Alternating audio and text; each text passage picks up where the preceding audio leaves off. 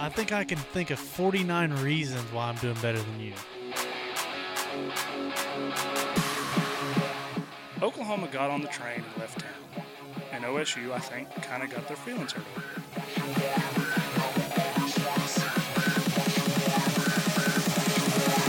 What's up, college football fans, and welcome back to an all-new episode of the Cover 2 podcast. I'm your host, Tim Smithson, joined, as always, by my co-host, the Okie Longhorn himself. Dalt, as usual, first and foremost, how we doing?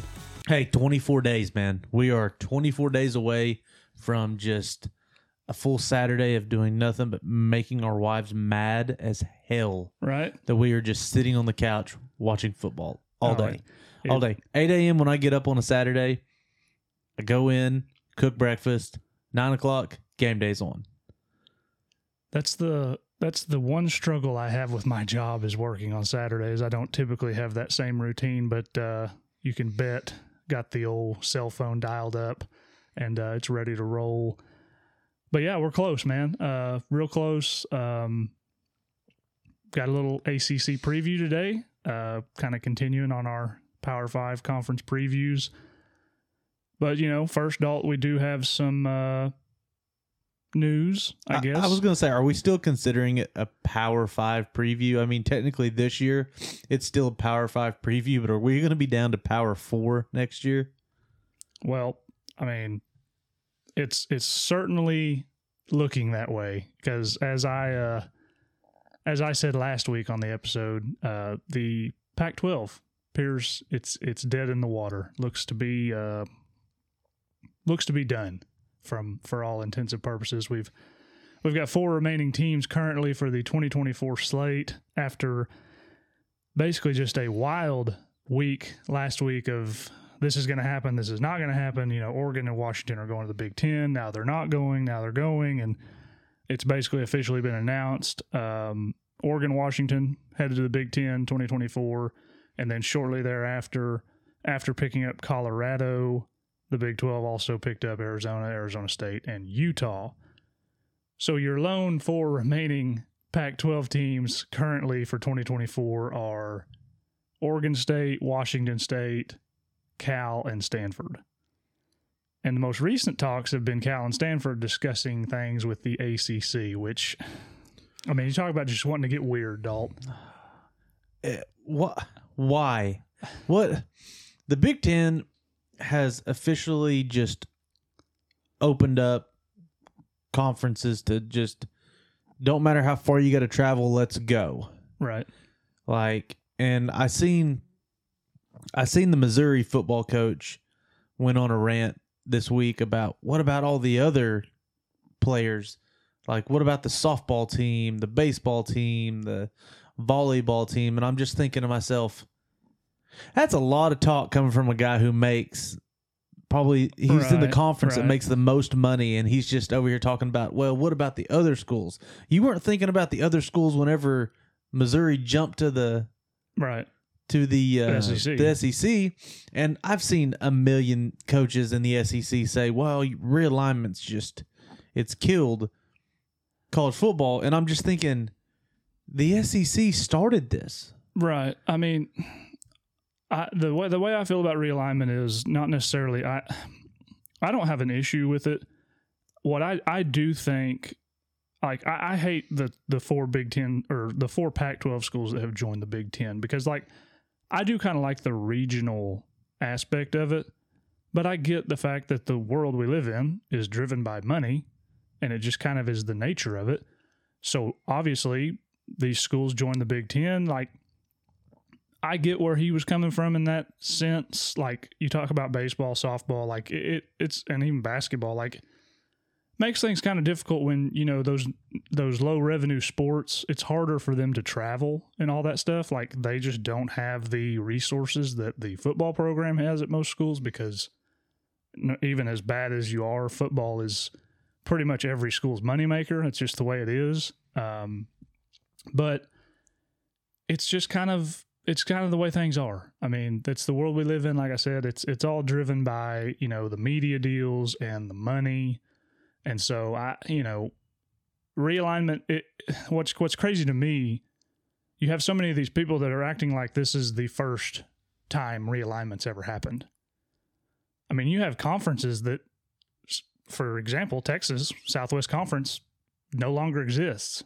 I mean, it was totally wiped away. You had teams join the Big 12, teams join the SEC. So it happens. It's not like the first time it's ever happened. We saw it 10, 12 years ago with the Big 12 losing, Colorado, Nebraska, and A&M and Missouri. So it's kind of one of them things to me that's inevitable, whether you like it or not. Yeah, and before it's all said and done, I'm pretty sure we're going to be down to just 2 super conferences. Kind of looking that way. I honestly believe that. And it's not so much that I think that the ACC... Well, I'll retract that. It's not so much that I think that the Big 12 can't survive standalone on its own, because they've proven they have. A year ago when we were doing this podcast, we were talking about Texas and OU potentially killing the Big 12 by leaving. Right. And hats off, round of applause to maybe potentially the best Power 5 conference commissioner, right, in Yormark. That's what he's done for the Big 12 is outstanding. I mean, he's literally took what we were talking about. Oh, well, let's take OSU South and move them to the Pac-12 and let the Big 10 have Kansas and Iowa State and Kansas State and West Virginia. Well, now we're talking about, is the ACC going to make it? Because there's already rumors that Florida State wants out. Right. And if Florida State goes, Clemson's not going to be far behind. There's your next hot market. No, and that whole thing with Florida State is back to what I said. It's basically driven by money. Like they think that they should be making more money, which I really don't understand, because you're talking about the ACC. They just signed their media rights deal or whatever it is last year. So all these teams and conference or presidents, ADs, they were all in agreement. So then all of a sudden things start to change around the country. Florida State's like, I think we should make a little more money than what we do. They see what all these SEC teams are going to be making, what all these Big 10 teams are going to be making.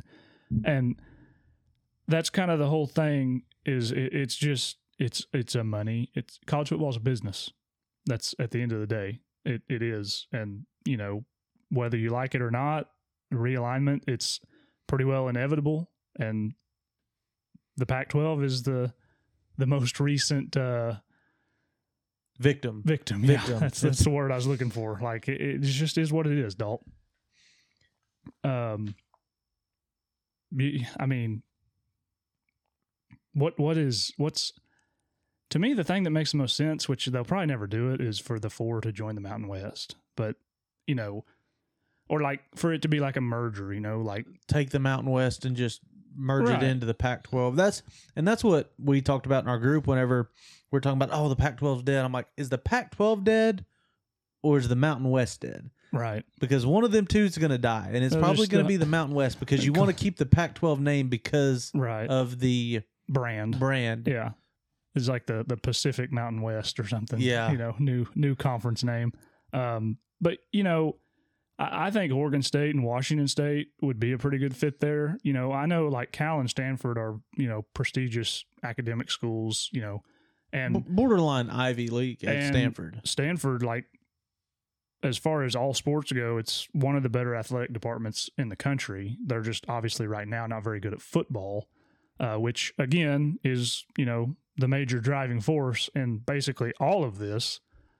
So it's definitely interesting. It'll be interesting to see what happens. I'm not sure I disagree with you on the whole 2 super conferences, and this thing may start looking more and more like the NFL the further we get along, which some think that's bad, some think it's good. I think college football is always going to be college football. You're going to have, like, I know a lot of talk about realignment ruining rivalries, and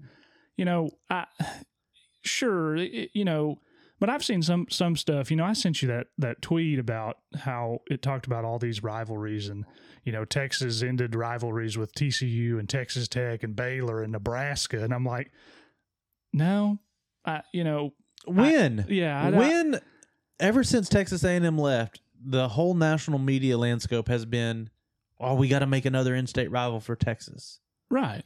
And don't get me wrong, Tech's a rival. I hate Texas Tech. I don't hate them as much as I hate OU and I think everybody Texas hates A&M. Texas Tech. But to say that TCU and Baylor and what summer people are going to start saying Houston Right. being a rivalry, no, just you're trying to make something that's not there. And for the whole deal, we talked about this as well. For the whole, realignment ruins conferences, tell that to Georgia and Georgia Tech. Right. Tell that to South Carolina and Clemson. Tell that to Florida and Florida State. Yeah. Tell that to who else plays out of conference that are rivals. Other than those, I'm sure there's more other than those three. Florida and Miami. BYU and Utah. BYU, obviously, they would have probably kept playing had they stayed Pac-12, Big 12. BYU was independent, obviously, Yes. before joining the Big 12, but they always played. Notre Dame, USC. Oh, yeah. I mean, Notre Dame with really anybody that they consider a rival. It's obviously non-conference. For them, for now. So, yeah, I don't love that argument. I think college football is college football. Like, it's just the thing that makes college football, Dalt. It's just the passion and, like, the fans, and it's just different than the NFL, and I think it'll stay that way. So I'm not really worried in that regard, if you ask me. But only time will tell. So we'll move on. We have a coaches poll, Dalt. You wanna go ahead and Yes, sir. And do our reading there of our 2023 is it like AFCA or whatever the heck it is coaches poll. So this is just another thing to talk about. So I'll give you the floor, Dalt. All right. So right off the rip, obviously your number one team in the coaches poll is going to be Georgia. Shocker. Yeah, with 61 first place votes. Michigan comes in at second with 0 first place votes. Kind of surprising. Alabama comes in third with 4 first place votes. Ohio State comes in fourth with 1 first place vote. And then from there you go 5 LSU, 6 USC, 7 Penn State, 8 Florida State, 9 Clemson, 10 Tennessee, 11 Washington, 12 Texas, 13 Notre Dame, 14 Utah, 15 Oregon, 16 TCU, 17 Kansas State, 18 Oregon State, 19 Oklahoma, 20 North Carolina, 21 Wisconsin, 22 Ole Miss, 23 Tulane, 24 Texas Tech, and then rounding out the top 25 is your Fighting Texas A&M Aggies. So, real quick, we've got, what is it, 1 non-power 5 in Tulane. And they just beat USC last year in a New Year's Six Bowl. I think that's about right. I can't really think of any other Power 5 teams that obviously Tulane coming in with a lot of momentum. They went, 11-2 last year, I think? 11-3, something like that? Yeah, they lost to Ole Miss, and then I think they lost to lost a conference game somewhere. And so, they're down there at 23. I think that's probably about right, just me personally. And their UTSA is just right on the outside. I think they got them ranked at 29th. Looking here at like just a quick shot of the top 10, I'm high on Alabama this year, as we discussed in the ACC preview. I do think they have some serious questions at quarterback, but I really think Georgia has questions at quarterback that you can ask the same thing. Well, 3 of the top 4 have right. question at quarterback. And even Ohio State. Ohio State's not just locked in at quarterback. A lot of the initial thought that I saw when this was released was that Alabama was way too high, which I just don't agree with. Like, I wouldn't put them any lower than 5 or 6. I mean, but I don't have a problem with them at 3. I think USC is a little high at 6. Not that it really matters. I'd probably have them at like 8, 9, 10 maybe. Obviously, they do have the best player in the country, Caleb Williams. I honestly think I would have Clemson a little higher, which we're going to talk about them today. I think Clemson's poised to kind of say, hey, guys, we have not gone anywhere. Right. Not that they were bad last year, but it wasn't, obviously, they didn't make the playoff. That's kind of been the standard for Clemson the last 4 or 5 years, obviously. I mean, what else really, looking at this, obviously it's just something to talk about. What jumps out at you, Dalt? Penn State at 7. Yeah. Kind of kind of threw me for a loop. I would have put 8 through 10 above them. I mean, I know the hype around Penn State right now is at an all-time high. I might have put 8 through 11 above them. Yeah, I mean, Washington being at 11, Washington is going to be a pretty solid football team this year. But that Penn State kind of jumped out at me. I think I understand the Alabama kind of worriness with how they just went, 10-2 last year with 11-2, I think. 11-2 after the bowl game with Bryce Young. Now you don't know who your quarterback's going to be. It's not a 5-star, right? Whatever. But Alabama's still Alabama. They still recruit at a high level year in and year out. And Nick Saban is going to have that team ready to go. But I could have even been okay with putting Alabama at 5 and moving Ohio State and LSU up. Right. Just because, and not even really Ohio State up. I would have moved LSU to 3 just because of what they returned this year. Right. Yeah, a lot of people like LSU. Going further down here, and we're not going to just really dissect it a ton. Your Longhorns there at 12. A lot of people are probably unhappy about that just because, it's typical Texas preseason ranking. But, I think that's about right for you guys. Anywhere from that 10 to 15 range. TCU at 16. It's because of what they did last year.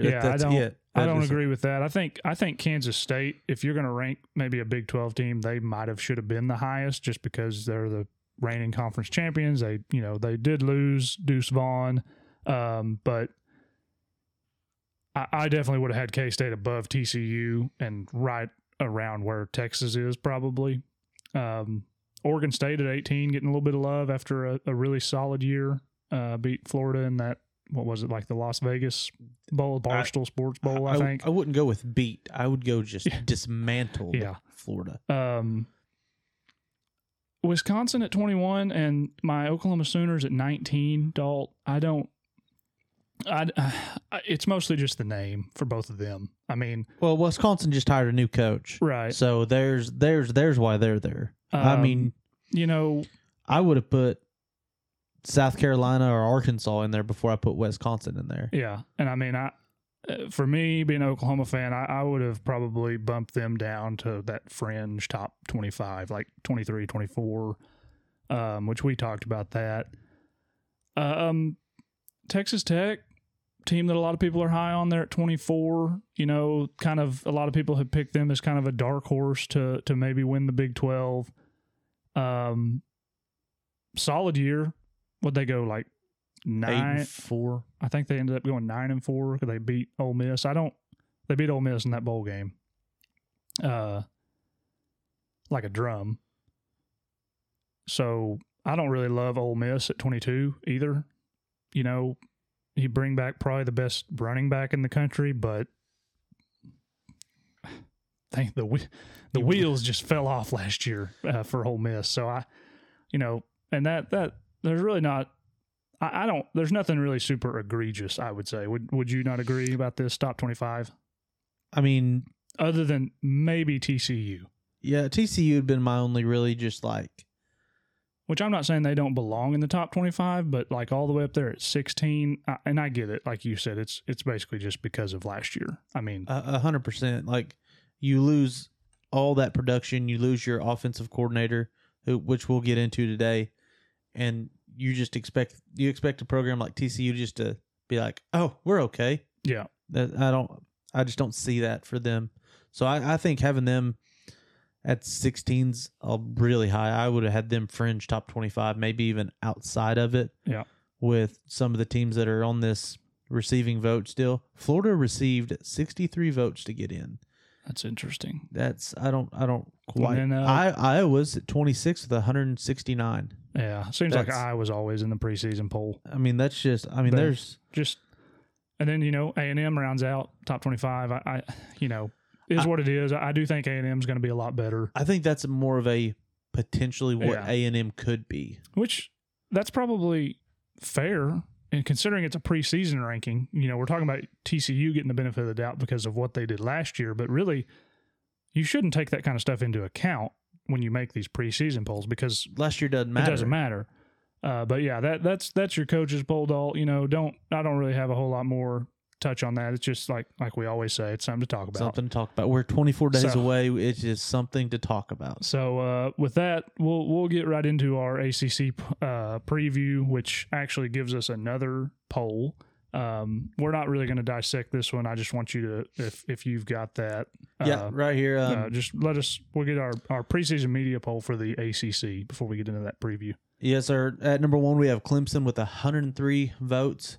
Kind of, I wouldn't say surprising, but people kind of were not real high on Clemson last year. And then going into this year, Dabo kind of hit the reset button and really said, like you said earlier, like, hey, we're still here. Florida State at 2 with 67 first-place votes. North Carolina at 3 with 5. NC State at 4 with 1 first-place vote. And then 5 Miami. There's a tie for 6th place between Duke and Pitt. 8 Louisville. 9 Wake Forest. 10 Syracuse. 11 Virginia Tech. 12 Georgia Tech. 13 Boston College. 14 Virginia. And just kind of a reminder, there's no more division in the ACC. Right. Now it's going to kind of be like how the SEC, how the Big Ten are going to be next year, how the Big 12 have been forever. Right. Your 2 best records are going to play each other in the conference championship. Yeah. So obviously a little different than the Big 12 in the sense that you don't play everybody like it was when there was just 10 teams, but Well, that's the way the Big 12 is now. Right. And so and how they'll be forever. There, could be a possibility of, some rematches for a conference title, which can be good or bad, depending on the situation. But yeah, Clemson there at 1. Like I said, we're not going to really talk too much about this. I don't think that's really surprising. Won the conference last year, probably right up there with Florida State as the most talented roster in the conference. Obviously, Dabo Swinney, one of the best coaches in the conference. Once you get past North Carolina, this list, like the ACC, it doesn't really matter. There's not a lot of flair there, Dalt. No, there's.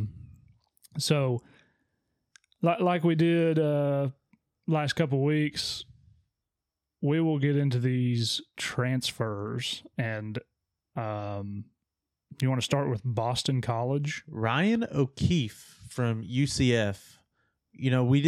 We seen a couple of UCF games on the national stage, but I feel like all the games that I kind of tuned into for UCF was this guy was kind of their top wide receiver last year. And I don't want to say top, he was one of their top. I feel like he was always catching passes and he was always making a highlight play in just about every game. So him moving to Boston College is good for Boston College, but at the same time, it's Boston College. Right. Like, if you're not a running back at Boston College, do you really matter? Yeah, I mean, looking here, it shows he caught 157 passes over the last 2 years at UCF. So, a guy that's got a lot of tread, put a lot of tread down, I guess you should say. So it never hurts to have a guy like that. The quarterback situation at Boston College, you got the Moorhead kid, just over 1,200 yards last year. I mean, so I guess that helps. Never hurts to have a good wide receiver, and that's what the O'Keefe guy is. I mean, it's just a solid pickup for a place like Boston College. Obviously, a place that's not exactly churning out the wide receivers. No, not at all.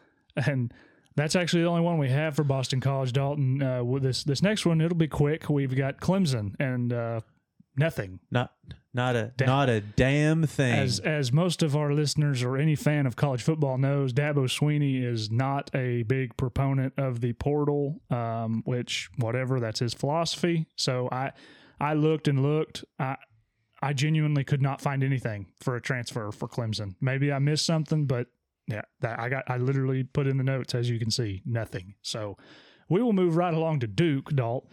I've got Miles Jones, cornerback from A&M, and then Al Blades, another defensive back from Miami.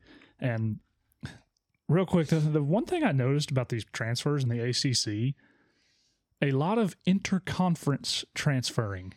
A lot of these guys that we have named, it's kind of not really weird, and it's not uncommon really, but it seemed like there's a lot of them. Seemed like a lot more than in a normal conference. You have all these guys, which will obviously continue to go down this list. But I know Al Blades, the defensive back guy that was pretty highly touted out of high school, things just didn't really seem to work at Miami. I don't think a whole lot of stuff has worked at Miami. No, and so.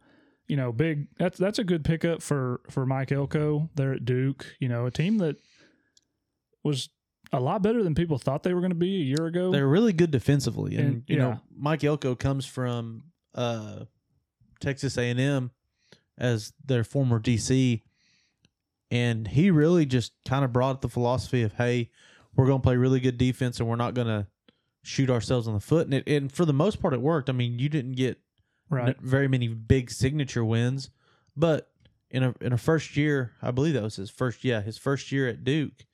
You can't hate. What did they go 7-5? They went 9-4. 9-4. Okay, so I mean, even better than I thought. So I actually wrote that down yesterday, and I was like, Duke went 9-4. Yeah, that's really good for a Duke program. I know that they had some success a few years back. Yeah, I mean, it's been more than a few. Well, they made the ACC championship. Yeah, they played A&M in that. I think like the Cotton Bowl. I think a few years ago. It's been. I mean, it's been. Well, it's been more than that because that was years. when Johnny Manziel was there. Manziel played OU in the Cotton Bowl. Then he turned around and played Duke the next year. Okay, so about 10 years. Yeah. Okay. So yeah, I don't have a lot on the Miles Jones kid, but if you get a guy from A&M, he's probably a pretty, Here's my thing.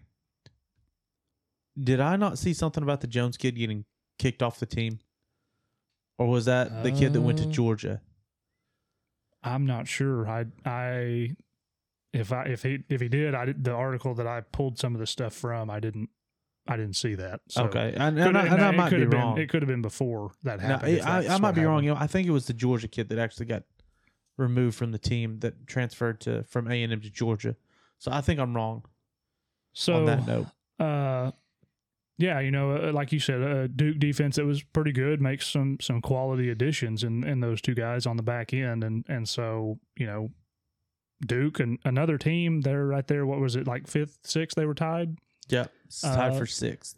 Potentially, maybe could make a little bit of noise if they can figure some things out offensively. Obviously, so we'll move right along, Dalt, to Florida State, and I couldn't. We could have listed 7-8 guys on this for them because Mike Norvell, as far as recruiting in general, and then the transfer portal has really just killed it, knocked it out of the park. But the 3 guys we've got is Keon Coleman, wide receiver, the Jaheim Bell kid, tight end, and then Fentrell Cypress, a cornerback from Virginia. Another, like I said, in conference transfer. Probably the biggest name here is the Cypress kid. He was like, I think, the top guy in the portal for a long time at that cornerback position. Big, long, rangy guy that's probably going to fit right in to what was a pretty solid defense a year ago. Nothing great, but he was basically the only thing going for Virginia a year ago on either side of the ball. So obviously that's a huge pickup for Florida State there. And then Jaheim Bell, the tight end, he was at South Carolina, I believe. Yes. That's what I said. Yes. And, that tight end room is a little bit of a mystery at South Carolina. Yeah. You had Stogner come in. Right. Then you had Bell, and now they're both gone. And then South Carolina brings in 2 tight ends from other places to replace them. Well, yeah, I mean, it says here that he had 55 receptions in 2 years at South Carolina, and actually also rushed 80 times for just over 300 yards. So kind of a versatile guy. I know it, not really a name that is like a real household name, but I know it's a guy that Florida State's very happy about getting, which I don't even know what their tight end situation looked like before him. Well, I mean, they have a tight end. He just slots out wide and plays on the outside.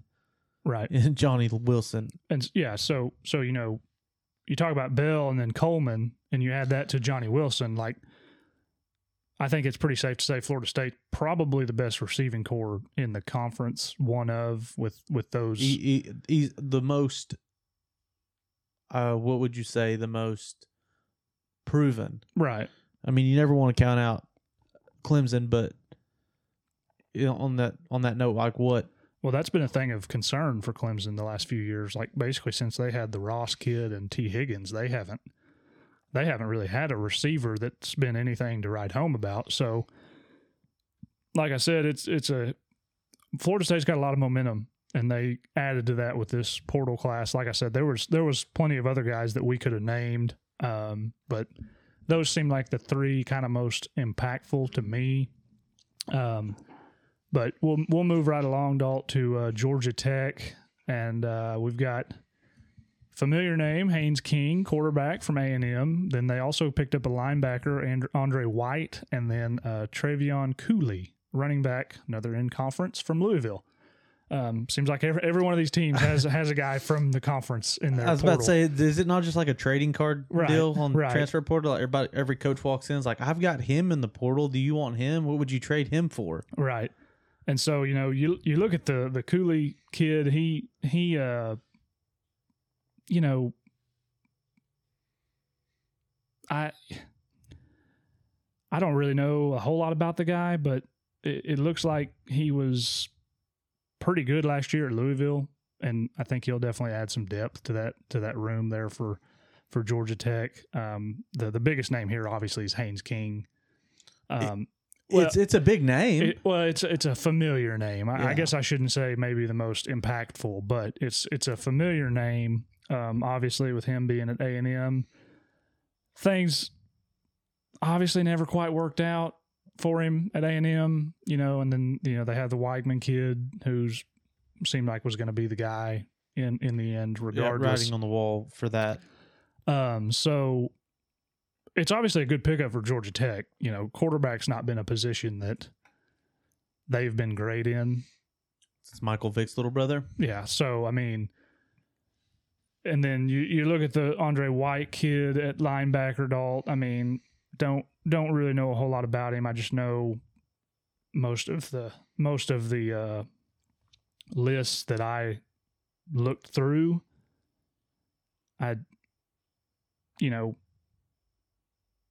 One of 4 transfers for Brent Key at linebacker. It's basically an overhaul at the position because of what they, I think, either lost to the portal or to graduation. So we'll move on. Louisville, Storm Duck, cornerback, North Carolina. After there's your trade. Didn't he transfer to North Carolina from somewhere else too, like Oregon? I think, or no, I'm thinking because of his name. I swear he transferred from somewhere else. You're thinking of the other good corner that was at Oregon, who's now in the NFL, that Gonzalez kid. Well, I had to double check because I want to say the Duck kid like committed to go somewhere. Like maybe like Cincinnati, and then decided not to and went to Louisville. Like it was something like that because I had to double check and make sure he actually was at Louisville. But then another name, you got Jack Plummer, quarterback that he was at Cal, and I believe before that was at Purdue. So he teams back up with Jeff Brome there at Louisville. And then Jamari Thrash, wide receiver that a lot of people are pretty high on out of Georgia State. It's a pretty good class for Louisville, and some quality guys that you look at the Louisville team, maybe sleeper there under, Jeff Brome. They definitely upgraded at head coach after Satterfield decided to head down the road for Cincinnati.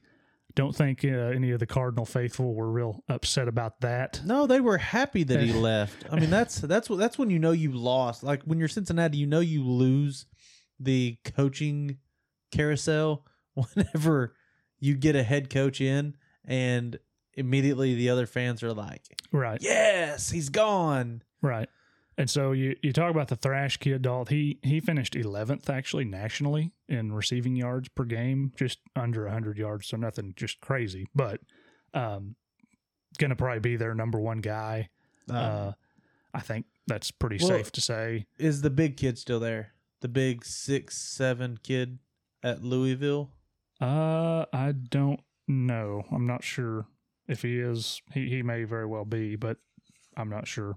I couldn't remember if he was a senior or if he went to the draft. I just remember them having that giant wide receiver. Right. And so, yeah, the big thing for Louisville, like I said, they're a potential sleeper for that conference, I think. There's just a home run hire in Brome, bringing him home. I believe that's where he played. I'm pretty sure if I saw that right.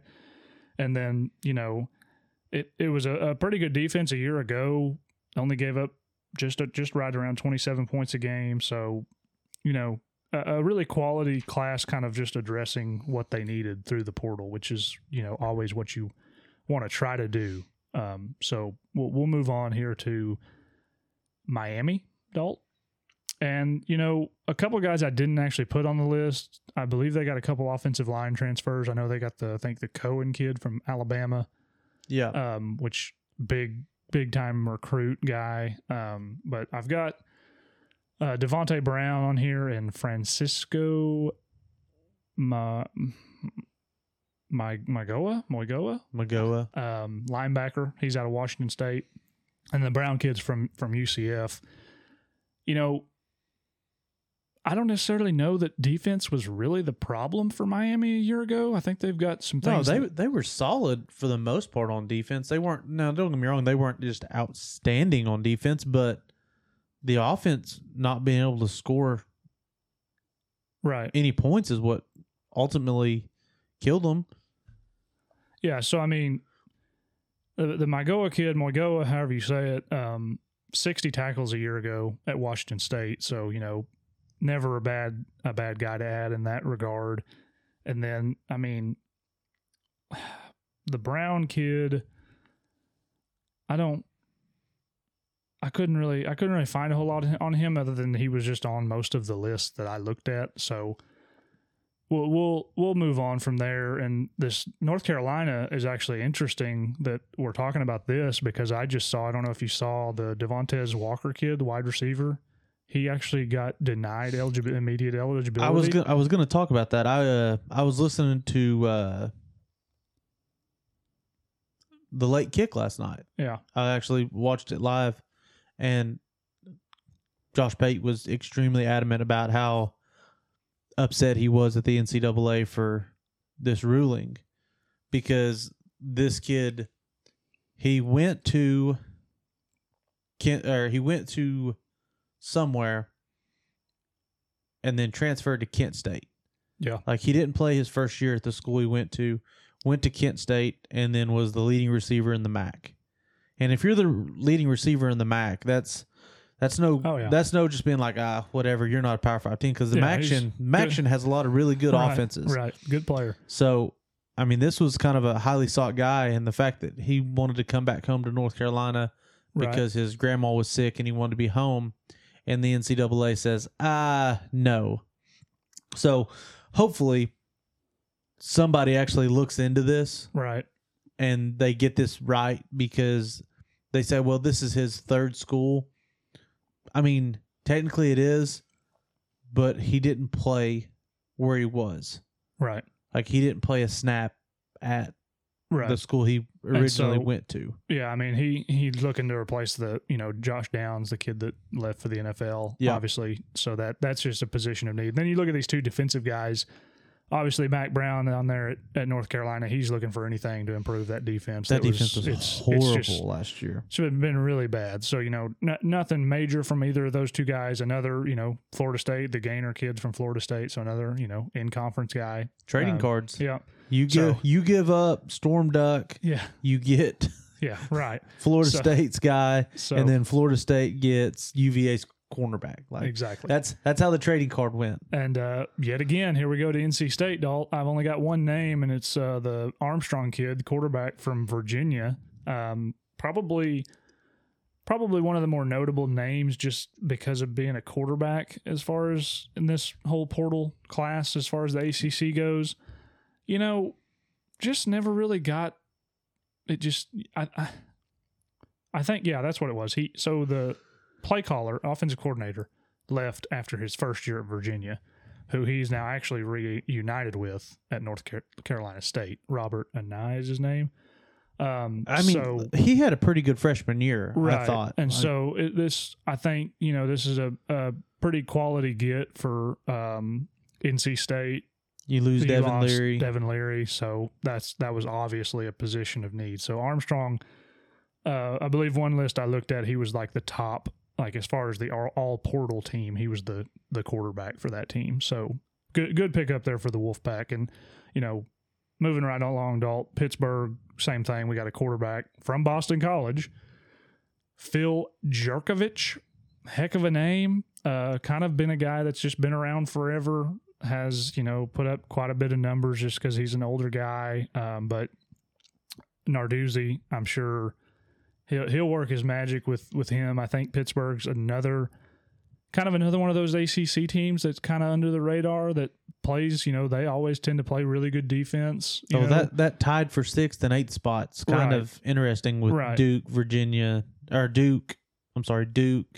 Pitt, and Louisville. Right. So, I don't know a whole lot about the guy, but I know Pittsburgh's pretty excited about him based on everything that I read. So obviously they feel like that's a good pickup, and it never hurts to have a guy that he's been around the block a time or two. Well, and you lose your starting quarterback, Keaton Slovis, for the 5th school that he went to. So moving on, Dalt, we go to Syracuse. I got Jaden Gold here, defensive back from Nebraska, which I know Dino Babers and those guys at Syracuse, they're pretty excited about this guy. You look at a defensive back and it's like, how much of a difference can you really make? But I know from everything I read, he was pretty highly recruited out of high school. Coaching change at Nebraska, obviously a lot of turnover there. So Syracuse they were good early on a year ago, and then they lost that game to Clemson after they let Clemson come back. Oh, they just spiraled after that. They kind of just fell apart, but it was another team that you keep an eye on, but they played pretty good defense a year ago, and I'm sure he's a welcomed addition as far as that's concerned. And so I wish I could say more, but this transfer portal class is just not a whole lot of meat on the bone. Not a lot of huge names. We move on to Virginia, and we got a running back from Clemson, the Kobe Pace kid, another in conference, and then I have Tony Muskett, the quarterback from Monmouth. I saw where he's basically battling it out with the guy that was there for that starting job. And you see a quarterback and a running back, obviously the running back from Clemson, so I don't know if he was there when Elliott was at Clemson. Probably. That's probably why he's at Virginia now. Reunite with his former OC. Offense definitely needs a boost at Virginia. Kind of weird to think too for a head coach that was an OC, but that Virginia offense was really bad a year ago. I think I had it down here somewhere. 17 points per game that they scored a year ago. That dog is not gonna. That dog gonna hunt. Yeah, if I look here, let's see. So gave up 17 a game, Dalt, and allowed 24. So they lost by a touchdown on average. You're not gonna win very many games doing that. So obviously they looked like they went and kind of tried to get some guys that may aid in that regard. And and if you're a Virginia fan, getting a running back from Clemson never hurts because let's be real, was a Kobe Pace kid going to be better than Will Shipley? No. Probably not. So he made a decision, hey, I'm going to go somewhere I can play. Go play for the guy that recruited me originally, and let's go see what I can't get done. He was a pretty highly touted guy, right? I feel like I've heard the name. I know he was at least a 4-star. Right. So probably a couple quality pickups for a Virginia squad that really needs the help. They can't go anywhere but up. Yeah, if we're being they honest. need the help. And so we'll move, across the state to Virginia Tech, Dalt, and we've got I guess that's Bashul Tootin, a running back from North Carolina A&T, and then Ali Jennings, wide receiver from Old Dominion. The Jennings kid apparently pretty good from everything that I've read. So he looks like a guy that's going to, and even the Tootin kid, these were two of the top names on one of the lists that I actually looked at. he had over 1,300 yards. I mean, this is obviously at the FCS level a year ago, but over 1,300 rushing yards, 31 receptions. So he's kind of a versatile guy that, I think kind of one of those Virginia Tech probably feels like a little bit of a diamond in the rough. So another team in Virginia Tech that's just been really down on their luck, and kind of the same thing with Virginia, I believe. They kind of looking for basically anything. Yeah, 19 points a game in 2022. So obviously you see wide receiver, running back. I don't really know what the quarterback situation is for Brent Pry there, but they obviously give somebody some weapons, right? Yeah. Like pick up some weapons, and surely something good can come of that. Yeah, you're not just so good. You're just like, we'll be all right. No, you take them where you get them. Right. So our final team, Dallas Wake Forest. We got another North Carolina A&T guy. I don't know a lot about him, but it was basically the only real name I could find. Wake Forest. Wake Forest, you found a lot more names that hit the portal than came through the portal to play for the Demon Deacons. Obviously, the big one being Sam Hartman. Right, Sam Hartman. I know they lost several defensive guys, but yeah. The Roberts kid, if I remember what I read about him, he's really just like a really instinctual guy, really just a solid player. Kind of always probably gonna one of them linebackers that's always around the ball. Yeah, gonna anchor that defense. So it's obviously a good addition for a Wake Forest team that doesn't, based even on this preseason poll, they don't not super low expectations, but not real high ones either. So, but that rounds out our transfer portals, which, last couple episodes we've had a little bit more to talk about because, I mean, there just have been more guys for the SEC, obviously, and then the Big 12. Like, it's just, like you said, a little bit more meat on the bone. But, with that, we'll get into our over-unders. And basically, we'll talk about these over-unders, talk about returners. We'll kind of, discuss each and every one of these teams, and kind of after that, we'll obviously give our predictions. But our first team, we have Boston College, Dalt. 5.5 is the over-under. They return 8 guys on offense, 5 on defense for a total of 13 returning starters. Before we do this, I will read you the schedule. They got at home, they got Northern Illinois, Holy Cross, Florida State, Virginia, UConn, Virginia Tech, and Miami. They go to Louisville, to Army, to Georgia Tech, to Syracuse, and to Pittsburgh. 5.5 for the Golden Eagles at Boston College. What do you think about that? They got to get to 6, and they kind of get all their monsters at home. Right. They avoid Clemson, so that's always a plus. You get Florida State at home, which not that I feel like that's going to matter a whole lot. Right. But you, I'm going to go over. I think that their non-con is really gettable. Oh, no doubt. I mean you play Holy Cross, Army, Northern Illinois. Yeah. So I'm going to take the over. I think that Boston College kind of sets himself up with a pretty good schedule, and it never hurts to have 8 returning offensive starters. The defense you're going to kind of worry about, but if this is any kind of Boston College of old, they're going to run the football and control the tempo of the game. So I'm going to take the over. I think that they maybe get to 6 easily, maybe 7. Right. If they can find a way to like beat a Miami or something. Yeah. So I'm actually going to take the under here. I think they sit at 5. You talk about that non-con at Army. I think Army wins that game. Do you? Yeah. And then, I mean, the rest of it, I think Florida State's going to be better than them. Louisville, the one that could get them, even if they do lose that game to Army, because I do think the other 3, they're definitely winning. And then they're probably going to beat Virginia and Virginia Tech, I would think, because I think those 2 teams are probably going to be the 2 worst teams in the conference, I think. Georgia Tech is right there too, but that's kind of one of those if games. Yeah. So, but I think they lose to Syracuse probably. I think they probably lose to Pitt, probably Miami. But, they got to figure some things out on the defensive side of the ball, Dalt. They gave up just over 30 points a game in 2022. So, obviously a lot to work on. But 3-9 a year ago. So even if they just get to 5, it would be an improvement. So you'll take the over there. You got them getting to 6. I will take the under at 5, and that takes us to Clemson. And we don't have a hook here. We've got 10. So they got to get to 11. Right, got to get to 11. They have 7 offensive returners, 8 on defense for a total of 15.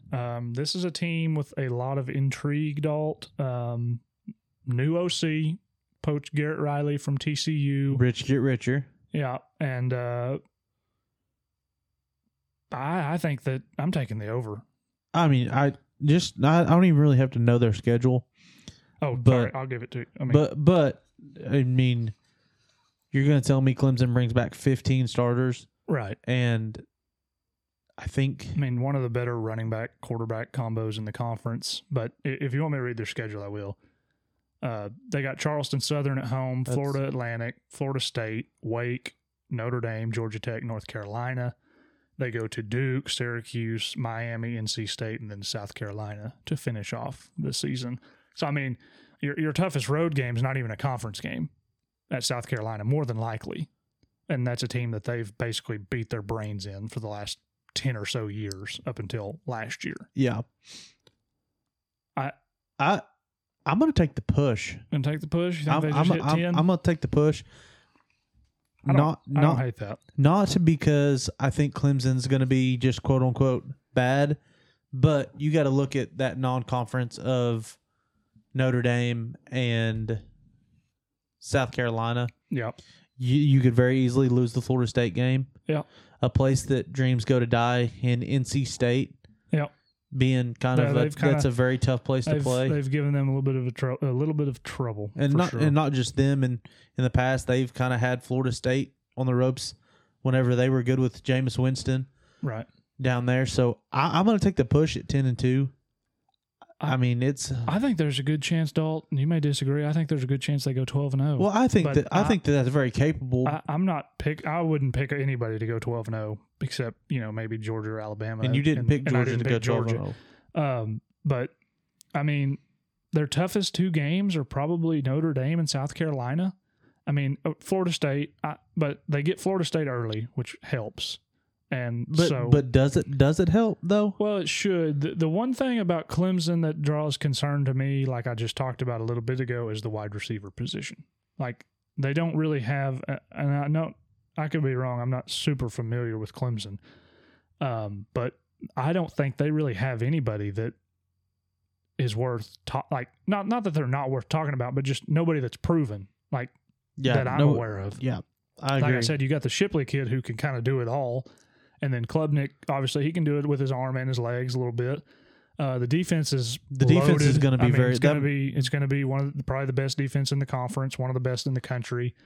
So I like the over here. I think they go, if not 11-1, I think they go 12-0. So I'm gonna take the push at 10-10 and just pray that Notre Dame gets them. Took the easy way out. All right, moving on, Dalton. We go to Duke. 9-4 a year ago, finished 5-3 in the conference.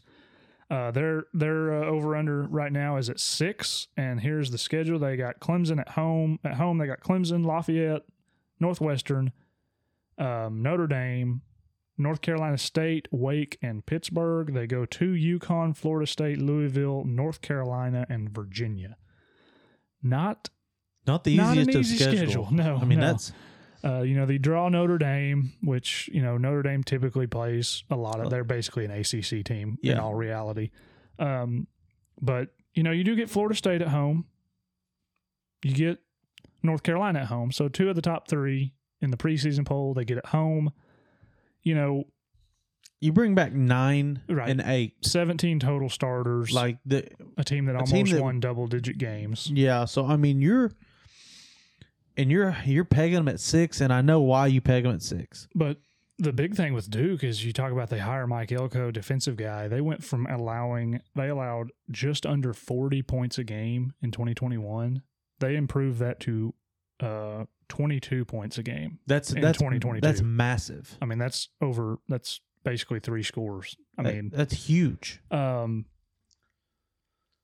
Offense was ranked third in yards per play at 6.1 a year ago. So, like I said, Duke was a team that you didn't get a lot of run on, but they were not a bad team a year ago. So, I mean, they went 8-4 in the conference, and that's kind of big with the conference that was spearheaded by Florida State, Clemson,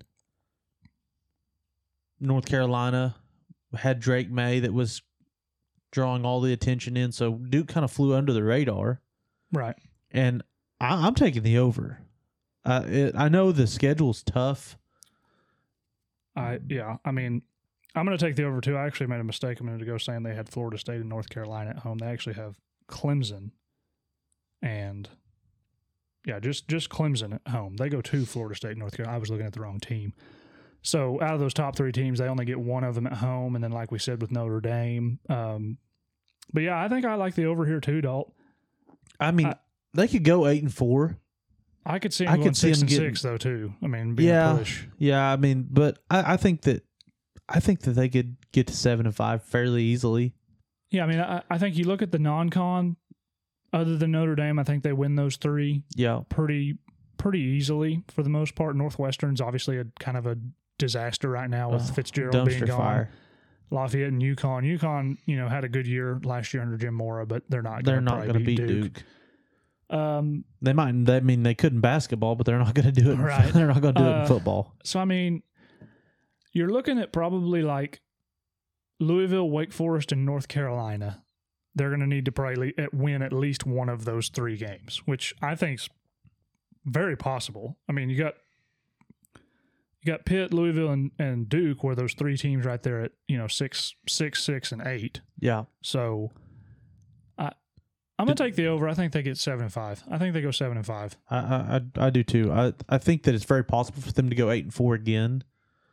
But I mean, I think that if your four losses at the end of the year are Notre Dame, Clemson, Florida State, and North Carolina, right, you're not mad. Right. So we both like the over there. Okay, so moving on, we got Florida State, team that a lot of people are high on. The over-under here is 9.5, Dalt. We've got 8 on offense, 8 on defense for a total of 16. We talked about the transfer portal being huge for the Seminoles. Kind of seems like if it's going to happen with Norvell, that this is this year.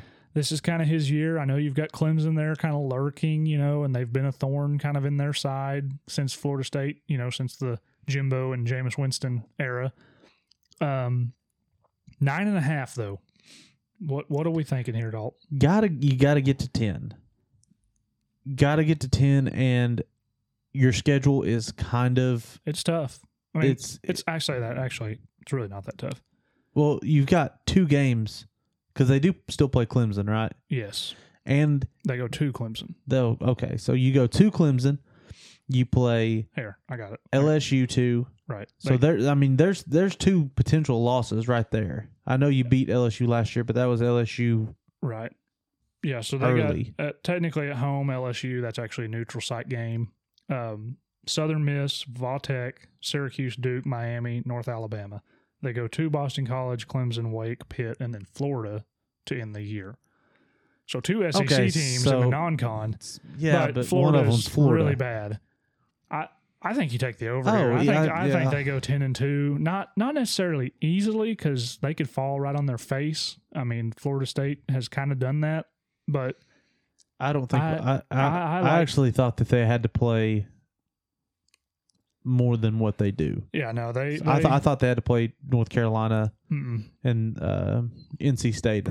Pretty favorable schedule. So I think 10-2 is very attainable. Yeah, so give me the over as well. Right. I mean, it's a team that one of the best defensive linemen, if not the best in the conference, decided to come back in the Verse kid. Like we said, you added the Cypress kid in the back end. Obviously, Jordan Travis, kind of probably going to be on the short list of the Heisman as far as the beginning of the season. Then you have, we talked about Johnny Wilson, big 6'7" guy that you just basically can't miss for the most part. You add Keon Coleman. He's had a few issues with drops here and there, but I like Florida State a lot this year. I think they go 10-2, and I think we probably see a rematch of them and Clemson, which we'll talk about in the ACC championship. But We'll both like the over there, Dalt. So we'll move on to Georgia Tech. 4.5. We got 5 on offense, 6 on defense for a total of 11. And you got to get to 5, and one of your non-cons is Georgia. Yeah, we got to get to 5 here, Dalton. And I mean, looking at this schedule, let's see here. We got at home, which Louisville. This is technically it was a neutral site game, but it's considered a home game. We got South Carolina State, Bowling Green, Boston College, North Carolina, Syracuse, and they get Georgia at home. And then on the road, they go to Ole Miss. Wake, Miami, UVA, and Clemson. They're not getting to 5. No, they're not getting to 5. No, give me the under. No chance. Give me the under. I got the under too. I think if they win any games, they're probably, they're winning 2 of their non-conference games. South Carolina State, Bowling Green, more than likely. Are they going to beat Bowling Green? Well, I mean, you would think so. Maction, don't doubt the Maction. They're going to beat South Carolina State. So I mean, the only other team that I feel like they could get in conference, they play UVA. Yeah, how bad is Boston College? And Boston College. Yeah. So there's that's 4. Maybe 4. If they beat Bowling Green. Maybe 4. Yeah. But nobody else on that list is anybody you're going to sneak up on and get. I mean, I could see them pulling something out maybe against Wake because of having a new staff and, kind of the uncertainty at Wake Forest right now with what all they lost. So I could see them getting to 5. You could make a pretty solid argument, but I think they probably, if anything, they get to 4. They could also lose to Bowling Green. Exactly. So I think they get to 4, and that's so we both like the under there at all.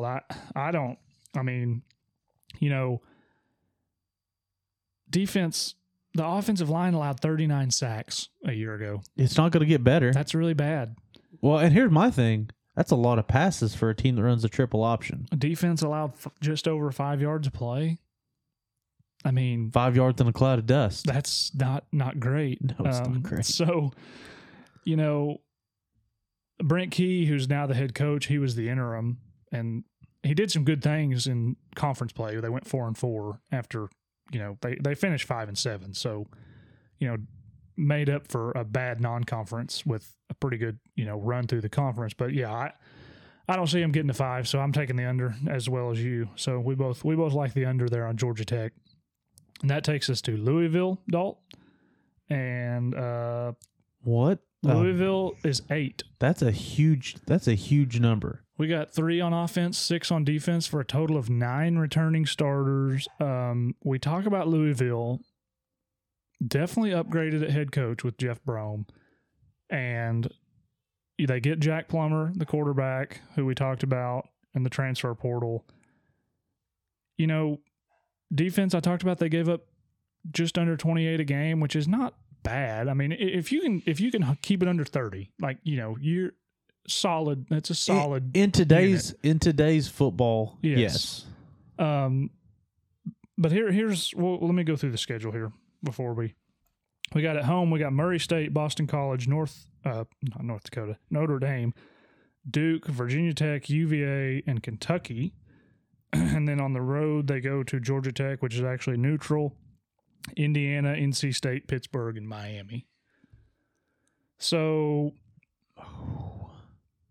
golly, getting a 9. Man, they got a really favorable schedule, though, Dalt. I think they could go 9-3.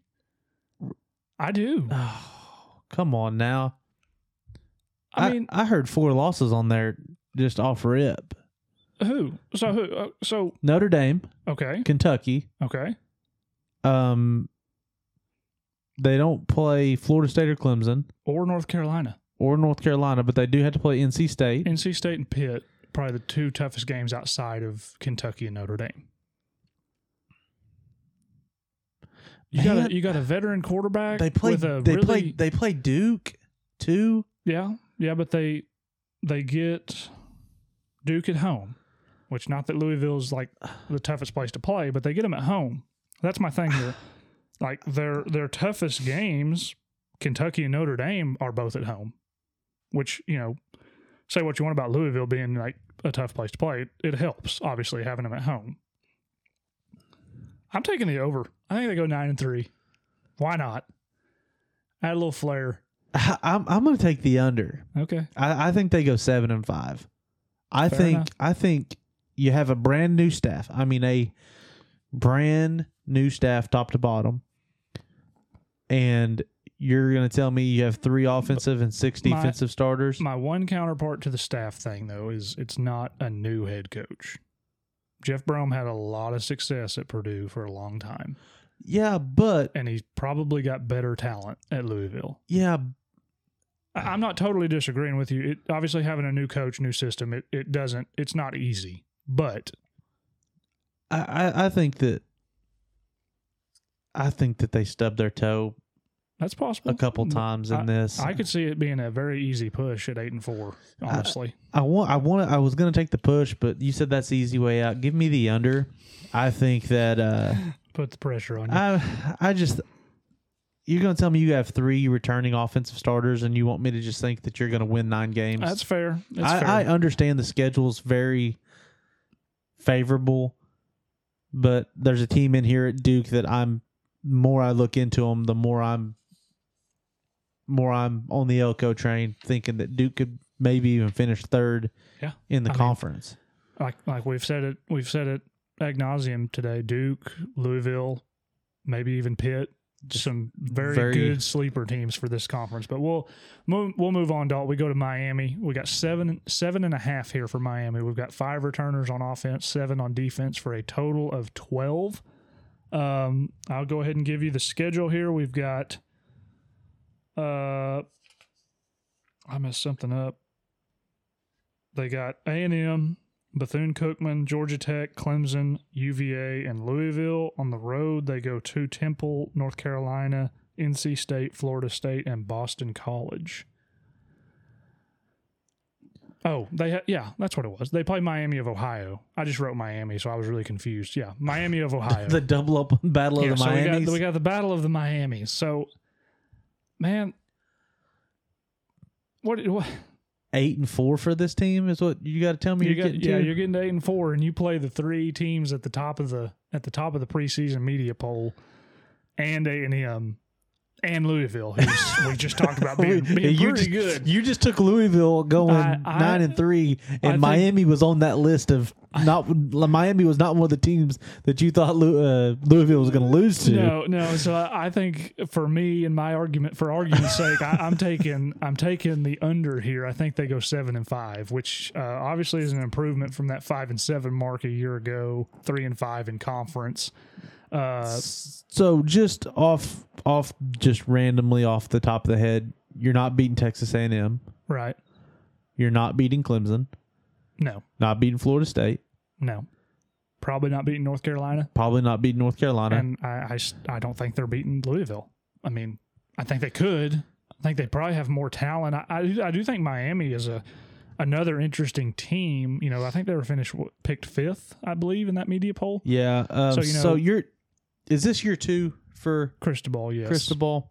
And a lot of improvement made up front, which is where they needed it through the portal. And then they brought in there's going to be now they're going to be freshmen, first-year guys, but highly, highly recruited offensive linemen.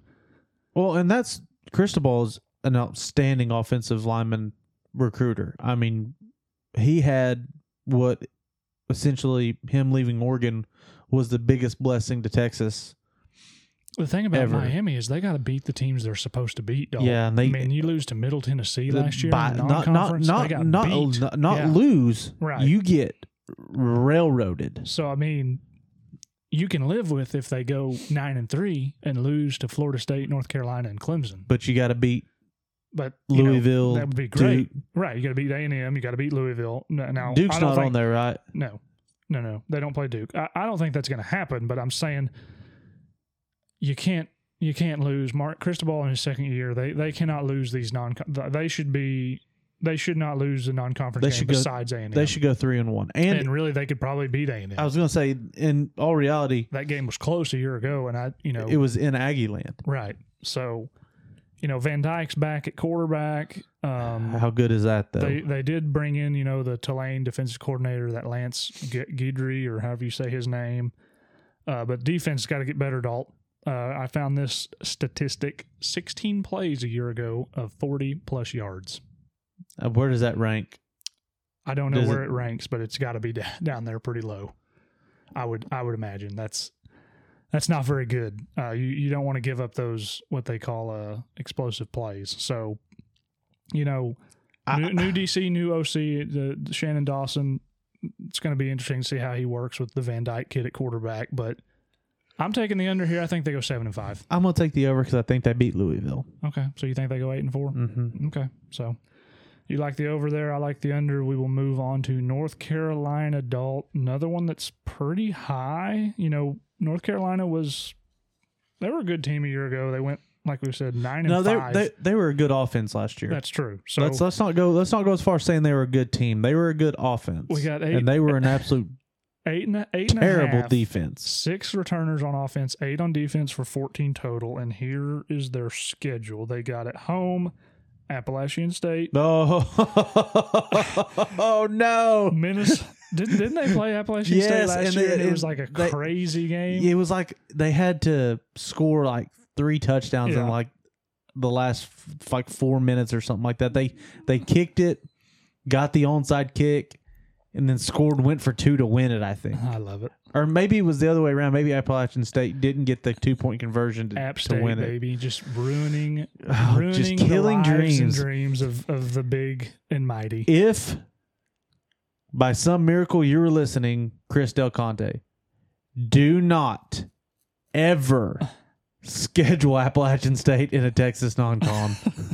Okay, back to this schedule. We got App State, Minnesota, Syracuse, Miami, Virginia, Campbell, and Duke at home. They go to South Carolina first week of the season. That's actually a neutral site game. It's in Charlotte, but it's considered a road game for them. Pittsburgh, Georgia Tech, Clemson, and NC State. Man, I don't think they get to 9, Dalt. I think it's going to be hard to get to 9. Obviously you bring back Drake May, best quarterback in the conference. I think we can both agree. Oh, yeah. I mean, people are projecting him being the first quarterback off the board for some. But defense allowed over 30 points a game a year ago, Dalt. Mac Brown's gotta figure it out. But getting Drake May back was huge because that he had some NIL money being thrown at him from everybody. I'm shocked that he's still there. So I mean, what do you think here? 8.5. So you play South Carolina in the non-con. I think when we talked about that, you had South Carolina winning that. Yeah, I believe so. And I was kind of on the fence about it. I think it could go either way, but I thought I picked South Carolina. I think I picked North Carolina on that one. That App State game. What team's going to show up for Appalachian State? Call Jimbo and get the get the scouting report. Stop the run. Stop the run. Yeah. And then you're going to beat Minnesota. That Pitt game on the road, kind of tough. Syracuse is going to be a tough win. You play Miami.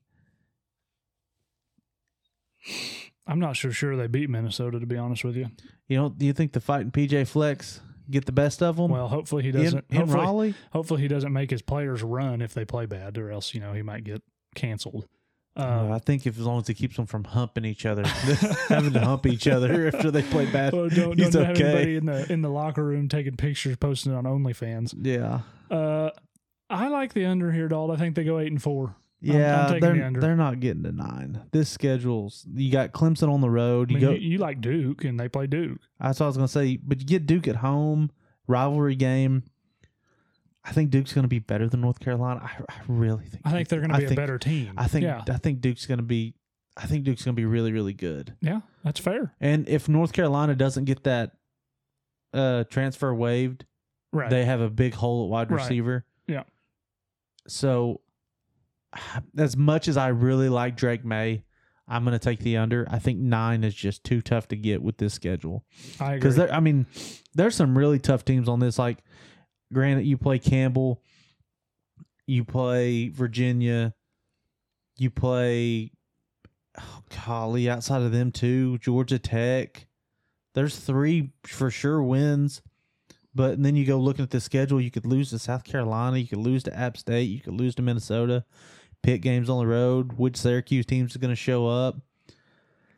I'm going to go the under. I think that 7-5 is pretty attainable as well. So, I mean, we're just, oh man, this North Carolina team, if this defense doesn't get better, it could be the end. They could go 7-5. They could go 6-6. Yeah. So we both like the under here. Yeah, I'm going to take the under. Okay. So and not that I'm saying like North Carolina's going to suck. I mean, but you're asking me to get North Carolina to 9 wins. Oh, no doubt. I don't think so. The defense has to, with what the defense showed me last year, I know we say last year doesn't matter, but as bad as they were last year, give me the under on North Carolina. Okay. So moving on, we go stay in North Carolina here. We go to NC State right down the road. We got 7 here, Dalton. No Hook. 5 on offense returning, 6 on defense for only 11 total for the Wolfpack. You lose arguably last year one of the best quarterbacks in the conference in the Leary kid. But we talk about they bring in Brennan Armstrong. I'll go ahead and give you the schedule here before I forget. We've got... How many teams does Notre Dame play I know. in the Yeah, ACC? Just join them. They play Notre Dame, VMI. I meant to look that up, and I have no idea who that is. I meant to look it up, and I didn't do it. So VMI, whoever that is in the non-conference. I don't even want to pretend to know. They're an FCS school. Yeah. Louisville, Marshall, Clemson, Miami, North Carolina, and then on the road they go to UConn, Virginia, Duke, Wake, and Va-Tech. I think this is a favorable schedule, Dalt, but I just don't think NC State's going to be very good. I think they could win 7, and I know I accuse you of taking the easy way out, but I think 7 is about right. I think they probably win all of their non-con besides Notre Dame. So that's 3. So there's 3. So you gotta find 4 more. You play. They got Virginia and Virginia Tech. Those should be wins. So that puts you at 5. Here's my thing. I'm gonna take the under. I think they go 6-6. I changed my mind. I saw Louisville 6-6. Louisville is just throwing a wrench at all your plans. You could not back off that Louisville 9-3 now. Look at you. I know. Hey, I was sitting there looking at it, and I'm like, oh, Louisville. Oh, dang. Under. So I think they get 6. I think they're 6-6. Like I said, they beat Virginia Tech, Wake Forest, Marshall, Virginia. There's 4, VMI 5, UConn 6. The rest of these games, you go to Duke. You get we talked about Clemson at home. Yeah. I talked about Clemson at home. Could be a sleeper to get you to 7, but you don't get to 8. So I'm going to take the under, and I don't see them getting to 8. The thing about eight for this team is unattainable. I understand the Armstrong kid was pretty good. Yeah. But that's tough. One thing I'll say about NC State, they had a really good defense in 2022, only just over 19 points a game. So that can keep you in ball games. And if they figure it out with the Armstrong kid and his former OC, the Anai guy, Poet didn't know it, Dalt. Poet didn't know it. I could see him getting to 7. I just can't get to 8, dude. No, I can't. You're gonna lose. And I with Louisville, I think Louisville's gonna beat them. I think they're better than them. So I think the way 6-6. The way you are with Louisville is the way I am looking down here, and every time I see Duke, and that's fine. There's an L. I think Louisville and Duke are both going to be really solid teams. So we both like the under here. Yeah, I'm taking the under. Okay. Moving on to Pittsburgh, Dalt, and we've got that 7 spot again. We've got not a lot of hooks. No, we've got in the ACC. Same thing as NC State, 11 total returners, just vice versa on offense, defense, 6 offense, 5 defense. Go ahead and give you the schedule here, if I can pull it up. We got at home, we got Wofford, Cincinnati, North Carolina, Louisville, Florida State, Boston College. On the road, they go to West Virginia, Va-Tech, Wake, Notre Dame again, Syracuse, and Duke. Couple of Big 12 schools on that non-con now with Cincinnati. I think Cincinnati is going to be awful. So is West Virginia. West Virginia, yeah, probably going to be off. A couple bottom feeders, more than likely, of the Big 12. So Listen, outside of Notre Dame, like I've said about a lot of these ACC teams, I think the non-con's fairly attainable. They're very attainable. Can I give you a little bit of a run here and kind of shock you? Okay. Take a wild guess what network Cincinnati and Pitt are playing on. Is it probably some streaming network? I don't know. The CW. Oh. The CW. Back like we never left. Hey, watch the CW. Yeah, you can see your football game at 2:30 and then catch, Live golf. Your basic, Live golf maybe early in the morning. And then Young Sheldon. And then, your basic cable television that night. Finish it off maybe like some adult cartoons to put you to sleep. 7. No, in all seriousness, they're going to beat Wofford. I think they could get to 8. I think they could get to 8 too. You beat Wofford, you beat Cincinnati, you beat West Virginia. You could beat North Carolina. Not beating Louisville. Not beating Duke. I think they lose to Notre Dame, Florida State, Louisville, and Duke. And I think as much as I love as much as I'm on Louisville and as much as you're on Duke, I think they could split that and beat one of them. Yeah. So I think 9-3 could be realistic, maybe. Now, that North Carolina is a big question mark, but I think they could beat North Carolina. Pitt's usually a very physical team, and North Carolina is basically everything but that for the most part. The game that scares me, that kind of teeters me, is you got that run of Pitt, Florida State, and then you go to Syracuse. Right. And there's always that game in the Carrier Dome that is just Syracuse finds a way. Yeah, I mean, I'm gonna take the over here. I think they at least get to 8. I think there's a potential path to 9, honestly, but I don't think they get to 9. I'm gonna take the push at 7 and 5. Okay, that's fine. I like the over at 8. Like I said, they very physical defense, only allowed 22 points a game last year. They believe they upgraded at quarterback with the Jerkovich guy. I don't know that they necessarily upgraded, but not a bad guy to have. I like the over. I like 8 and 4. I think they only lose to Notre Dame, Florida State, and then, like I said, Duke and Louisville. I think they beat North Carolina, and I think they could beat Louisville or Duke, one or the other. Like I said, I think there's a fair path to 9. Now they could go 7 and 5. I don't disagree with you necessarily on that either, but I'm gonna take the over at 8. I like 8. Syracuse 6.5. Dalt. 5 returners on offense, 8 on defense for a total of 13 for Dino Babers and co. Last year they finally snap a losing season streak. They go 7-6. Like we said earlier, kind of got off to a hot start, but that Clemson game kind of derailed them. I think they were undefeated when they played that game. I believe they were 5-0 or something. Who did they play in week 3 or 4? It was a really good game. It was a highly touted game, and Syracuse just kind of... I think it was Illinois. Yeah, maybe. You might be right there. And Syracuse really bottled up the Chase Brown kid. So, here's the schedule, Dalt. We got at home, we got Colgate, Western Michigan, Army, Clemson, Boston College, Pittsburgh, and Wake. On the road, they go to Purdue, North Carolina, Florida State, Va Tech, and Georgia Tech. I can see 7. Yeah, I could see 7 easy. I could see 8. They win 7 a year ago. I think I like the over here. You get the quarterback back. What's his name?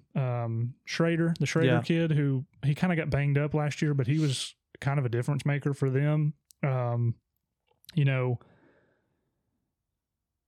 Anai guy, offensive coordinator, was at Syracuse, and they lost him to NC State. So new OC, that definitely doesn't help. But I think they hired from within as far as the OC goes, and I saw they hired Rocky Long, which everything I read about him was he's a guy that's been around forever, so they thought it was a really good hire as a DC. I mean, just they off. They got the Gadsden guy, the wide receiver, who I think is one of the better receivers in the ACC. So I think 7's really attainable. And you look at the schedule. I mean what right off rip, you're the very, very easily could go 4-0 in the non-con. Right. I mean, yeah, Purdue, new everything, new with head Braun coach. being gone. Granted, Hudson Card's going to be there, so I'm going to have to cheer for Purdue in that game. But that's a game that Purdue could lose. Right. So I mean, you're looking at.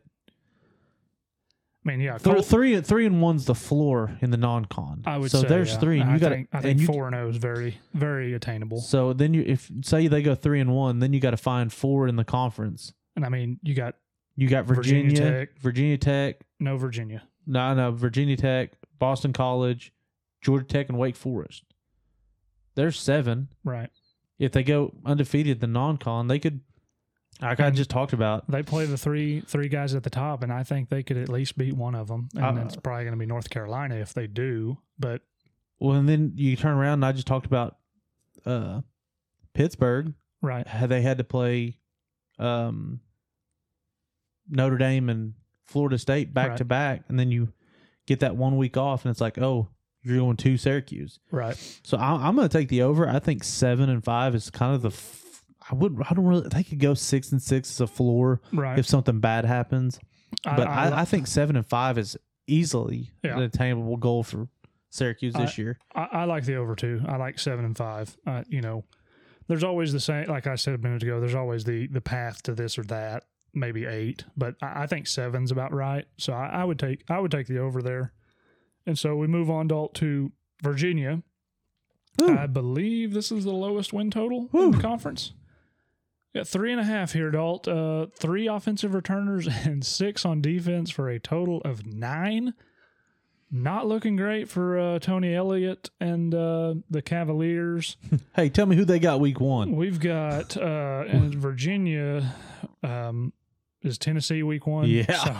So home schedule, we've got James Madison, NC State, William and Mary, Georgia Tech, Duke, Va Tech. They go to Tennessee and Neyland.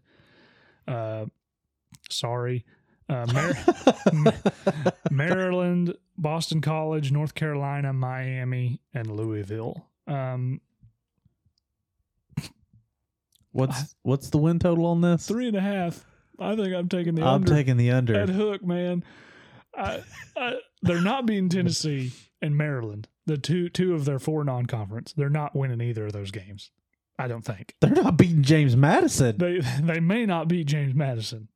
I mean, they're going to beat William and Mary. They're going to beat William and Mary. Let's talk about James Madison for a second. They're not beating Louisville and Duke. I know that's right. I know they ain't beating them two. So let's talk about James Madison for a second. This is not your run-of-the-mill FCS school.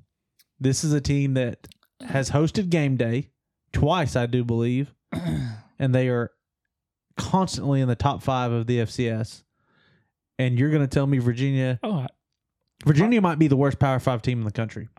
I was just simply stating that if they win, they're going 1-3 out in non-con. I'm telling you, James Madison's so they're not even getting to 3. You don't think?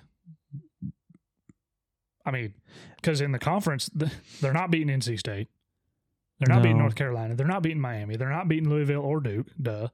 And I don't think they're beating Virginia Tech. I think Virginia Tech, both of those programs they're in bad shape, but they could beat Boston College. They maybe could beat Boston College, but even then, but that's on the road. Georgia Tech, they could probably beat, but they get that one at home. I'm taking the under. Yeah, I'm taking. I think if anything, they just get to 3, if anything. And I'm not. I mean, just based on what we're just now talking about. No, there's no Sean's. Yeah. They're not getting to 4. Even if they beat James Madison, I think they go 1 and whatever in the conference. I mean, you have a team here, Dalt, that they literally lost their best player to the portal, who was on the defensive side of the ball, kid, and the best player on the offensive side of the ball, and the Armstrong kid, that averaged, even with those guys, even with Armstrong, they averaged 17 points a game. Mm-mm. Like, get under. Yeah. Under. Moving on. Va Tech, Dalt, 5.5. We've got 6 offensive starters returning, 5 defensive for 11 total. Schedule looks a little bit like this. We've got at home Old Dominion, Purdue, Pitt, Wake, Syracuse, NC State. They go to Rutgers, Marshall, Florida State, Louisville, Boston College, and Virginia. 5.5, Dalt. Just do you know what I look on here and I don't see? Duke. No Duke. No Duke. They do got Louisville, so there's 0-1 for you. They do play Florida State, but they're one of the few teams in the ACC that don't play Notre Dame. So that's a positive. They avoid Clemson. They don't play Clemson. They don't play North Carolina. They, like you said, they don't play Duke. They don't play Miami. Yeah, they get NC State, but they get them at home. So, the schedule is actually pretty favorable. And the non-con is pretty favorable. Pretty favorable. You got the 2 Big Ten teams, one at home, one on the road. 5.5. Got to get to 6. Golly, ESPN, the FBI, it's got Rutgers beating them. I don't believe that for 2 seconds. Rutgers is awful. So Rutgers should not be a Power 5 football program. So you go, let's just say you slip up and you give one up. You go 3-1 in non-con. They just got to get better on offense. It's just like Virginia. They average 19 points a game. Like, how is that even possible? That's awful. I mean, I think there's a path to 6, personally. And I'm tempted to take the over and pick them to go 6-6. Because I think they beat Old Dominion. I think they beat Rutgers. I think they beat Marshall. I think they maybe lose to Purdue. So that's 3-1. Yeah. Like I said, 3-1, kind of non-con deal. Should beat Virginia. Yeah, there's 4. Probably should beat Boston College. 5. And then, you look at Wake Forest and NC State. They're not beating NC State. I think if you're going to win any of those games, maybe you got to beat Wake or Pitt. Wake or Pitt's your 2. Let's just say if they go 4-0 in non-con, I think 6 is pretty easy to get to. Yeah, but I really don't think they're beating Purdue. And like you said, they could lose to Rutgers. ESPN's got Marshall favored over them, bub. Yeah. Holy shit. I don't. Do they have? In Old Dominion, who did Old Dominion beat like a year or so ago? Virginia Tech. Was it Virginia Tech? Okay. So was that last year? Yeah. Okay. I think they beat Virginia and. Which that's a Virginia school too. I'm taking 5. I think I'm taking the under. I almost convinced myself they were going to go 6-6, Dalt, but offense is just too bad. I don't have any idea what they've got going on that side of the ball at quarterback, running back. Yeah, give me the under as well. I think they could be a candidate for worst team in the ACC. Yeah, I think they're going to be better than Virginia, but yeah, I'm taking the under at 5. I think 5. 5's about right. So. This is going to tell you how bad they are.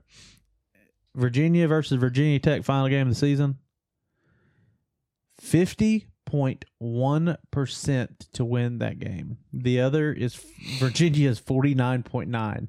0.1%. It's so you can't tie. So you're telling me there's a chance. You can't tie. Yeah, don't Virginia Tech. They're not getting to 6. I'm sorry. Well. Moving on to Wake Forest, Dalt. Oh, the poor battered Demon Deacons. 6.5. We got 5 on offense, 5 on defense for a total of 10. Here's your schedule. At home, they play Elon Musk, Vandy. You don't talk about our beloved ex-owner. Georgia Tech, Pitt, Florida. I got a bone to pick with him, by the way. That 100 messages a day really irks you, doesn't it? It's ridiculous.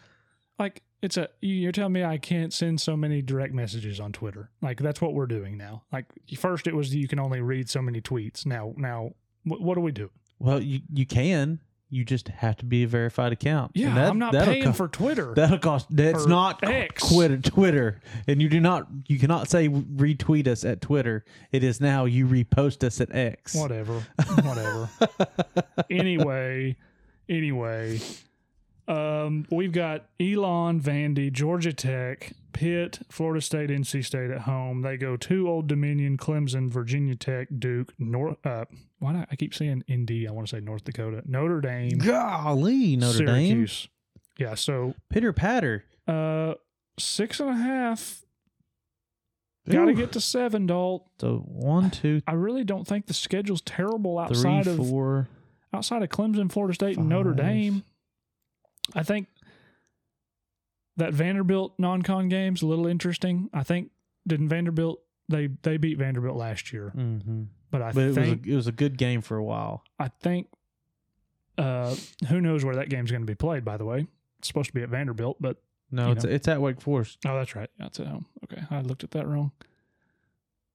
I think there's a chance they go 3-1 in the non-con, and I think they're not beating Notre Dame. I think they. What's the over under? 6.5. So they got to get to 7. Okay. Let's just count them up. They're not beating Duke. Not beating Duke. Let's just get that. Let's just get that out right now. They're not beating Duke. So Dalton's a known Duke fan now. Yeah. Duke football fan. You didn't know Coach K was an offensive analyst for the football team now? Winners. Might help. Winners. So they're going to beat Elon. Probably going to beat Vandy. That could be an interesting game. Vandy's improved, but it's still Vanderbilt. Right. Probably going to beat Old Dominion. Probably going to beat Georgia Tech. But when they go to Clemson in week 5, they could be 4-1. Granted, They're not going to beat Clemson. Yeah. You go to Virginia Tech the next week, you're going to beat them. So that would be 5. There's right? 5. So, and then you're going to tell me, ooh, gosh, then it gets tough. Pitt at home is a winnable game, but then you go Florida State, Duke, NC State, Notre Dame, Syracuse. They're not getting to 7. I think I like 6 too. First year, new head coach, new quarterback, another defense that allowed over 33 points a game. Last year, lost some of their best players, both sides of the ball. They get to 6 if they beat Vandy. That's the thing. Like, you got to beat Vandy, right. and then I know that's saying something, but this is This is a very Ole Miss-esque schedule from last year. Incredibly backloaded. Start good and then fall off a cliff. Because I mean, you got Pitt, Florida State, Duke, NC State, Notre Dame, Syracuse, and no bye week. You have a bye week after Georgia Tech in week 4. Ah, it's brutal. Early bye. And then you go from Clemson on. You're playing week in and week out. It's brutal. That's tough. It's brutal. I don't understand why anybody has a bye before week 5. Oh, that's... I just don't. I don't get it. But I like 6 here, Dalt. Yeah, I think they can get to 6. I think they could be 5 and 7. Yeah. I just don't think they're getting to 7. All right. Well, we both like the under there, Dalt. All right. So it's time for some predictions. Worst team. Who's the worst team, Dalt?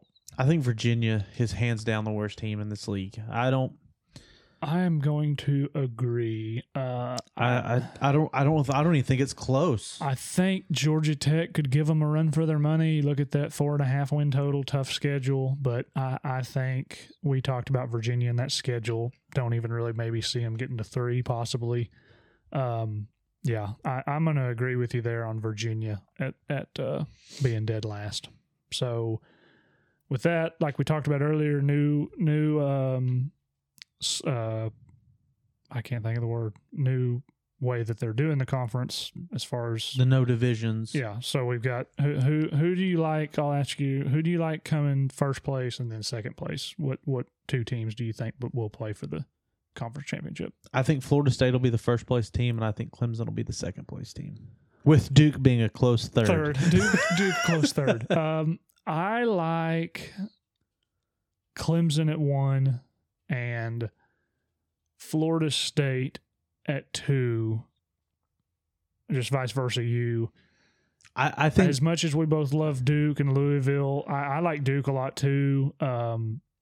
With Pitt, I think Miami could kind of be decent, but I just think I just think we're going to look up in December and it's going to be Florida State and Clemson. I just don't. They're the 2 best rosters in the conference. They return the most starters. 2 of the better coaches, definitely one of the best coaches, and then Norvell's, he seems to have turned the page. So hey, I'll say this: 2 teams that won 10+ games a year ago, won their bowl, or actually only one of them won their bowl game. Well, I just don't think, I don't know how you could pick the ACC and not take Clemson and Florida State. Vice versa, whether one of them's first or second, I don't think it matters. But I pick Clemson as first because I think they're going to beat Florida State. See, and that's what I was going to say. I think, and we'll get right into our champions pick. I think Florida State finds a way to beat Clemson in the regular season. Clemson, they turn around and get then a rematch. turn around and get beat in the rematch. Clemson wins. Is that a scenario that could leave the ACC out of the playoff? Because that would put Clemson at 11-2 and Florida State more than likely at 11-2. See, and that was what I was going to say. I think that all hinges on how good the rest of the country is, for sure. Yeah. But I think the ACC could, if that is the case, and that's where you get into with these rematches. It's almost what happened to TCU last year. Yeah. So I've got Clemson at the push. So that would put them at 11-2, like we talked about. It depends on what happens in the Big 12. If you have Florida State going in as the first place team, do you have them going in at 11-1 or 12-0? 11-1. So they'd both be 11-2. Yeah. So I think it depends on what happens in the Big 12. Right. It depends if USC can, in the Pac-12. Right. And if USC can get unscathed. Let's be real here. That more than likely, even if there's an 11-2 SEC champ, if they're both 11-2 like this situation, the SEC champ's getting in. Yeah. And then you're more than likely going to have Big Ten either maybe 11-1 or 12-0 because they're still doing the deal. You have the situation like last year with Ohio State. I was about to say you're going to have that same situation this year. Somebody's going to lose that game, right? And they're not going to have to play in the rematch because they're still in divisions, right? And whoever wins that game gets to go beat the dog snot out of whatever crawls from the depths of misery in the West. Yeah, to just take this shellacking in the Big Ten championship. Division. Such a bad division. It's awful. Look out for Nebraska. Going to be doing that Big Ten preview next week. I've just decided. Have you decided Nebraska's back? Back before Texas? No. So if that happens, like I said, you could very easily see 2 SEC schools, right, and 2 Big Ten schools, because we don't know what's going to happen in the Big 12. Texas could run the table, right? Go 11-1, go 10-2 or 11-2, whatever. And then USC, right? We'll talk about them in a couple weeks. But so, I think that the ACC champ would get in if it's one of them 2 teams. I think if it's Clemson at 11-2, I think maybe even Florida State too. That's 2 big, huge brands. I think you could get them at the 4. Florida State historically, and then Clemson here of late. So I do. I don't necessarily disagree with you there, but you like Florida State as your champ?